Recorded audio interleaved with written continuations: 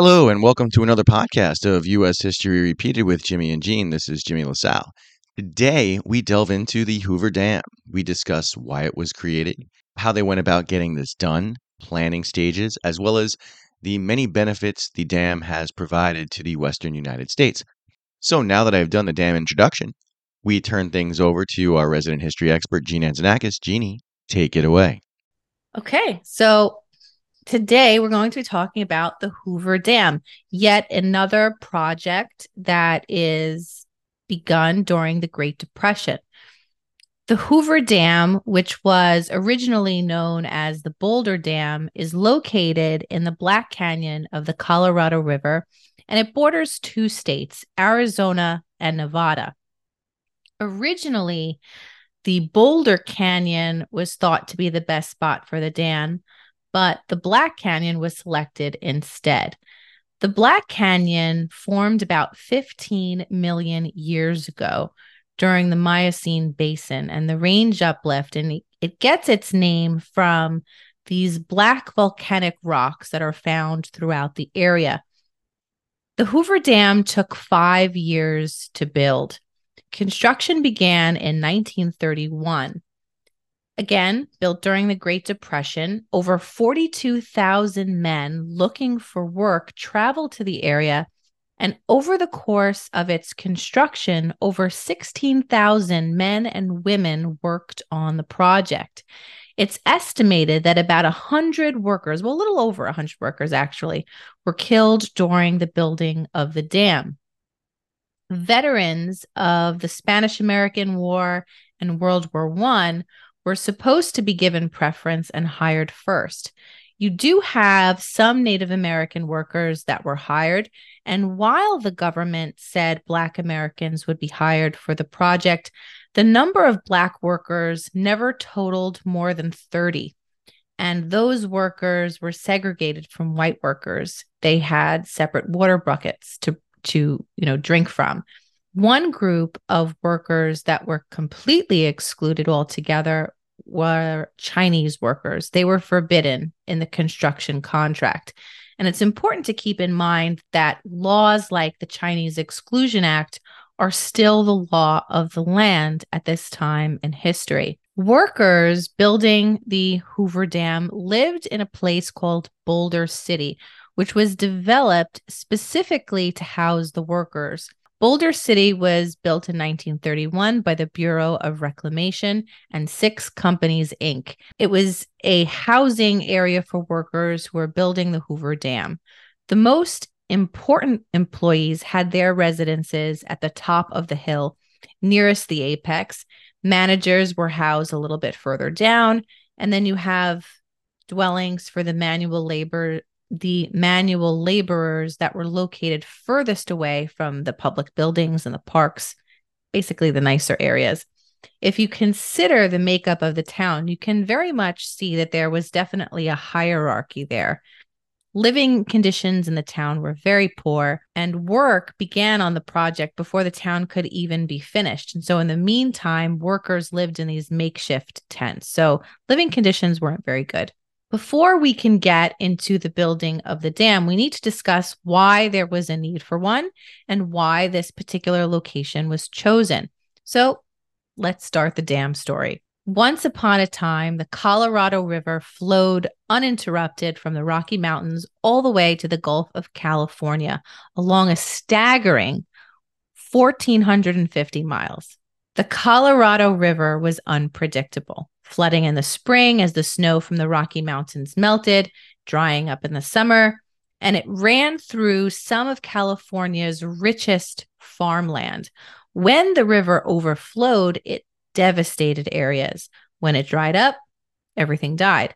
In the early 1900s, the government began looking for ways to help encourage settlement in the West and to find ways to bring water to the people and allow for the cities that would hopefully spring up in this region.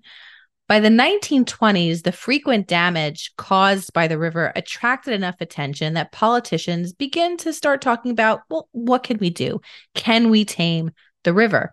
So the solution was build a dam. The Boulder Canyon Project Act of 1928 authorized construction of a dam in Boulder or Black Canyon.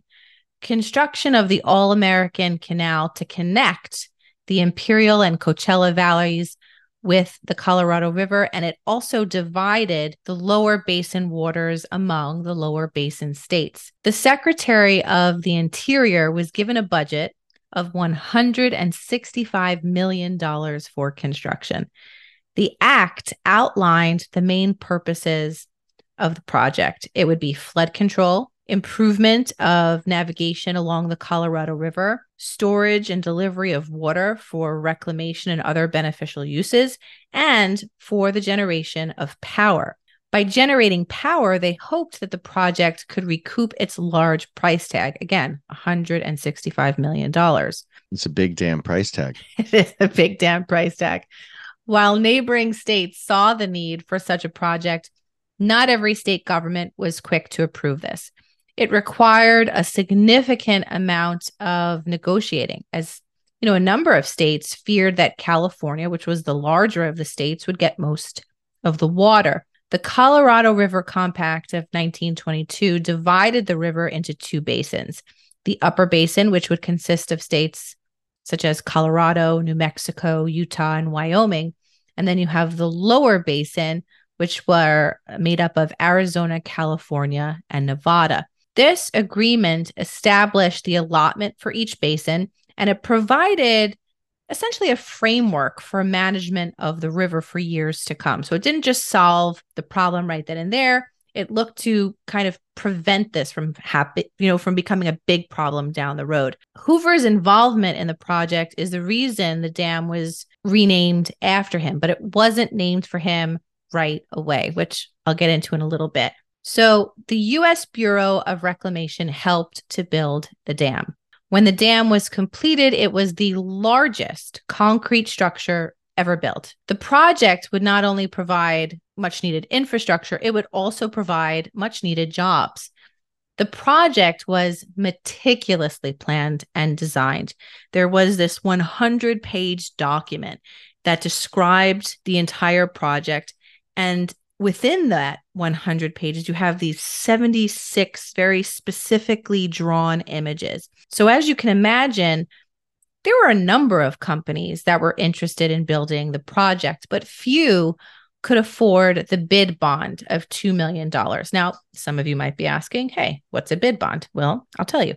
A bid bond is issued as part of a bidding process, and it's given to the project owner, and it works a little bit like a guarantee that the person or the company that wins the bid will undertake the contract under the terms at which they bid. So they won't try to change their minds after they're told, hey, you get to build this, right? There are usually penalties for not completing the job on time, which there were in the case of the Hoover Dam project, should it not have been completed on time, which it was. It was completed on time. And under the dam budget. Because of the high bid bond, 6 companies created a joint venture in order to place a bid for the project. And they called themselves 6 Companies, Inc. And they won the bid to build the dam. The dam design has what we call an arch gravity design. And it was designed to curve upstream in this narrowing curve that would direct most of the water pressure against the canyon rock walls. In order to start building, first the river had to be diverted. Naturally, they had to work around the river and begin this stage of construction when the river was at its lowest. So what they did was that they built 4 tunnels, and they were drilled through canyon walls using dynamite. And the tunnels were then lined with 3 feet of concrete. And you have these workers who are known as high scalers, and these men who are attached to ropes on the side of the canyon, and they drilled holes in the wall and put the dynamite in, and then they would remove the debris. The canyon surface had to be smoothed in order to prevent leaks. And so by 1932, they had diverted the river. And once they pumped the water out of the dam site, they began excavating the area to prepare it for the concrete. One of the first major projects where workers were expected to wear hard hats was the building of the Hoover Dam. The workers dipped their hats in tar, and once the hats were dry, they had hardened enough to protect them to a certain extent from the falling debris. So they did not look like the hard hats that people wear today. The inspiration behind this were the helmets that were worn by soldiers during World War I. The helmets had saved the lives of so many men, and the thought was that this innovation could then be used on industrial projects. So first, the hats were known as hard-boiled hats. Prior to the building of the Hoover Dam, protective headgear was optional, if you can imagine that. So now it's mandatory. I think that was a good innovation. It was. Who'd have thunk? Boil your hat, right? Well, the dipping of the tar was actually interesting too, right? Because the tar got hard. Like if you ever think of like the street when they pave that with the blacktop and then they have the tar that gets very hard. So that was a good innovation and good It was thinking. a damn good innovation. That's what you damn call good that. innovation. And then, that the damn jokes. I hope they don't get too old for our listeners. We're funny like that. Yes. So they needed a lot of concrete. So mixing plants were built in order to prep the concrete on site. And they had these 9 different cableways that were used to lower the concrete into the molds. And workers worked continuously, regardless of the weather. Damn breaks. No damn breaks. And if you know that particular area, in the summertime, it gets pretty damn hot.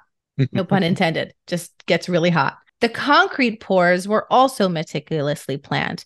Concrete gives off heat and it contracts as it hardens. So the pours had to be done in stages.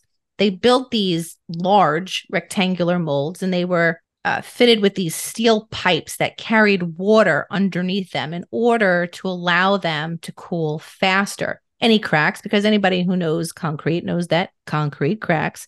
So any cracks were then filled in before moving on to the next section. And then those water pipes that were put underneath were also filled in.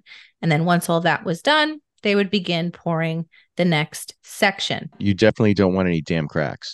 No, you want to fill those in. Mm-hmm. The designers estimated that if they didn't do that, that if they had done the concrete in, one continuous pour, it would have taken 125 years for the concrete to cool. I thought that was a neat fact. Yeah, that's probably just for the density of the concrete. The thicker it is, the longer it takes because it dries from the outside in.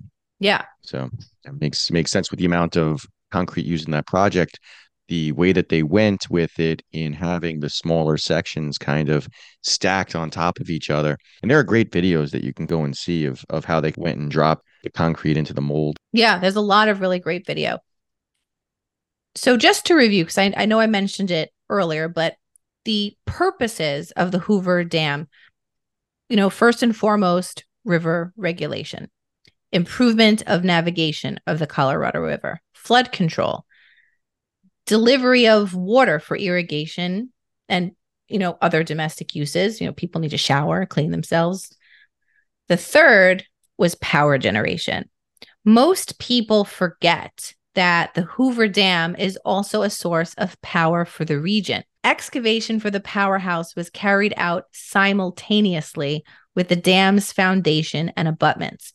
The excavation of this U-shaped structure was completed in late 1933, but the building wasn't completed by the time of the dam's dedication. By 1936, the water level of Lake Mead was high enough in order to begin generating power. And by 1939, the dam's power plant had become the largest hydroelectric facility in the world. Power generation has allowed the dam to be self-sustaining. The sale of power not only paid for the 50-year construction loan, but it also pays for the upkeep of the dam, which is also expensive. Lake Mead is the nation's largest reservoir, and it was formed by the Hoover Dam. It covers about 248 square miles, and it doesn't unfortunately hold this, but it's capable of holding almost 29 million feet of water. It's tremendous. The creation of Lake Mead, which was named after a man by the name of Elwood Mead, who was the commissioner of the U.S. Bureau of Reclamation when the dam was, being planned and built. The problem is that drought and increased water demand has kept that river well below capacity since 1983. Lake Mead today is at an all-time low. And if water levels continue to drop, the Hoover Dam could stop generating electricity. So it would cause, a snowball effect of problems for a number of states and millions of people. As the water levels of Lake Mead continue to decline and the demand for water from the Colorado River increases, the amount of power that the Hoover Dam can make has decreased over the years.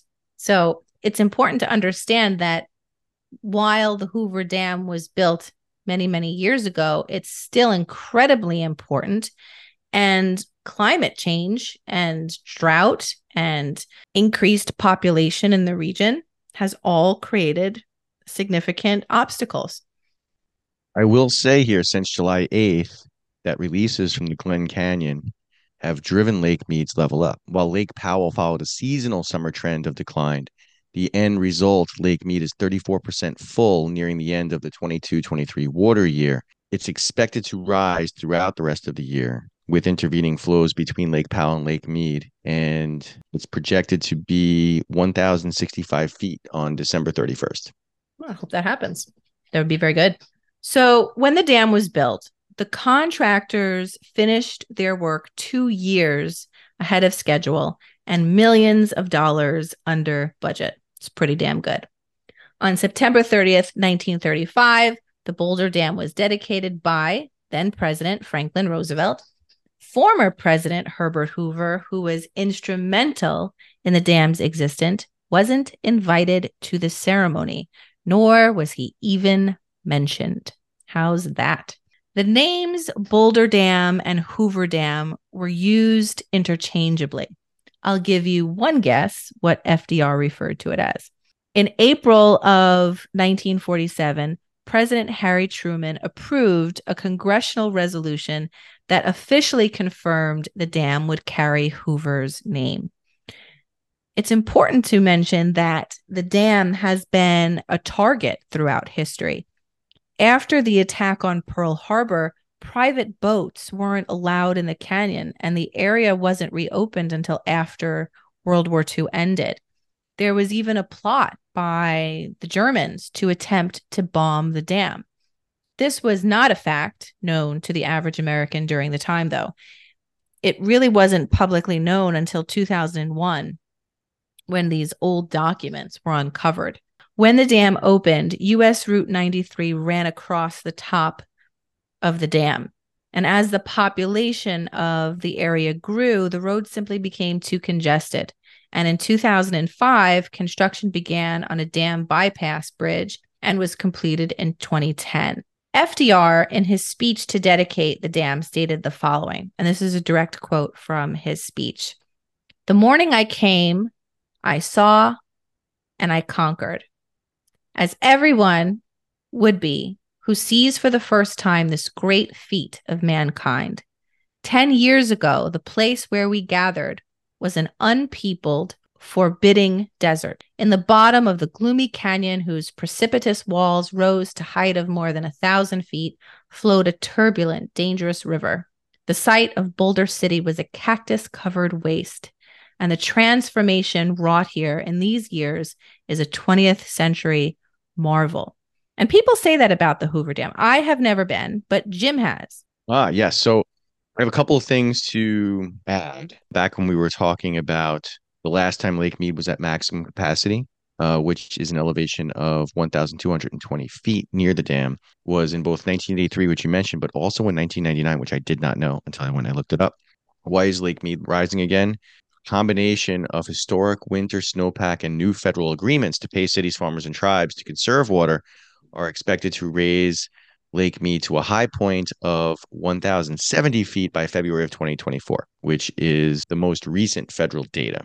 Now, answering the question about me going to the Hoover Dam, I have never been physically in the dam, but when I went to Las Vegas and Arizona back in December of 2020, my family and my wife, my two children, and even our dad, we took a helicopter tour from the Las Vegas Strip all the way over to the Grand Canyon. And on the way there, we passed the dam. It was very impressive. Just the sheer size of it from the height that we're at was very impressive. And we also saw those towns that you were mentioning, and they explained how they kind of developed over time and everything else, and how they were tents there. And we didn't get to go to the Hoover Dam, but we saw the road there. We saw the bridge. It was very impressive to see. Yeah, I would imagine so. I would like to go someday. And you, of course, can visit the Hoover Dam. We'll still give them a shout out, even though they didn't come on our episode. Yes, and by the way, you have a very good success rate with getting those interviews. And just so our listeners know, Gene does reach out for these interviews and has met a good number of people. Only twice, I think, you got rebuffed. I think it was the Harlem Renaissance and now the Hoover Dam. So, to our listeners, if you are involved in any historical U.S. organization, museum, library, landmark, what have you, reach out to us and get on our guest list. We will be happy to interview you and hear your story, and you can share your knowledge with our listeners. And this will conclude this damn podcast. Thanks for listening to U.S. History Repeated. This is Jimmy LaSalle with Gene Anzanakis saying follow us on all of our social channels, get on our email list, and there is always more to learn. Talk to you soon.